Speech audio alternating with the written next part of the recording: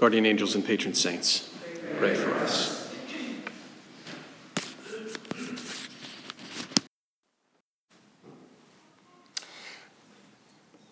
Well, the Passion is an opportunity for us to examine ourselves. All forms of human betrayal present themselves. They appear. They're drawn into the open. And for this reason, I think we can all find some connection, some point of contact with our own lives and our own weaknesses and failings. And when we zero in on some of those minor characters, or the little details of interactions between Jesus and his persecutors or his disciples or bystanders, we too take our place. For after all, we are one of those characters in the ongoing story of Jesus' life. So we ask ourselves, how am I like that person? How am I like that woman? How can I change to be more like those who are faithful? A woman came with an alabaster jar of perfumed oil. She broke the jar and poured it on his head. And there were some who were indignant. Am I like that woman who anoints Jesus? Do I see how great he is? Do I give him my best, not counting the cost? Or am I like those disciples who count everything, keeping a careful tally, and think it a waste to spend too much of my time, too much effort, too much of my energy on Jesus? Jesus said, "One of you will betray me." And they began to be distressed and to say to him one by one, "Surely it is not I." Do I think of myself as above reproach? Do I continually rationalize and revise my actions so that I come off as a hero? Do I have an objective view of myself, seeing my weaknesses as well as my strengths? Am I the real me, whom God knows? In the Garden of Gethsemane, Jesus said to them, "My soul is sorrowful even to death. Remain here and keep watch." He advanced a little, fell to the ground, and prayed, and when he returned, he found them asleep.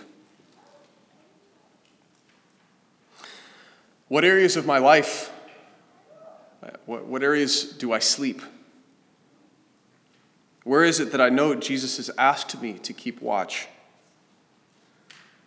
In my conversations, in my entertainment, when I shop, how I spend my money. Keep watch in my thoughts and in my actions. Do I keep a sharp lookout, or am I sick of trying and find ways to shut my conscience down?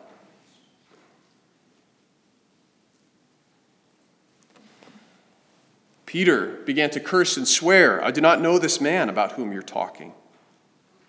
And immediately a cock crowed a second time, and he broke down and wept. Do I easily drop my faith in Jesus? Do I distance myself from him when I'm in a crowd, a hostile crowd? Or when I'm talking to someone who doesn't share my faith? Do I react like Peter when I become conscious that I am doing that? Do I feel the pain of that betrayal? Do I repent and wish that I had treated this person better? Do I return in tears like Peter? Or do I flee still further away like Judas? While Jesus hung on the cross, the people mocked him among themselves and said, "He saved others, he cannot save himself." Everything about God can only be imperfectly and partially understood here in this life. But we expect God to fit his infinite mysteries into our tiny little minds. Chesterton said that too often, instead of trying to get our heads into the heavens, we try to fit the heavens into our heads. And it's our heads that split. When something challenges my faith, do I approach it with faith-seeking understanding, praying for light, seeking guidance in the gifts of the Spirit to see it on his terms, or do I respond with doubt and rejection, demanding that God present himself to me on my terms? Just a few examples to stir up and awaken the conscience, that we might enter into these mysteries of Holy Week aware, penitent, vulnerable, trusting, full of faith. God our Savior, I implore you for this people. Send upon them the Holy Spirit.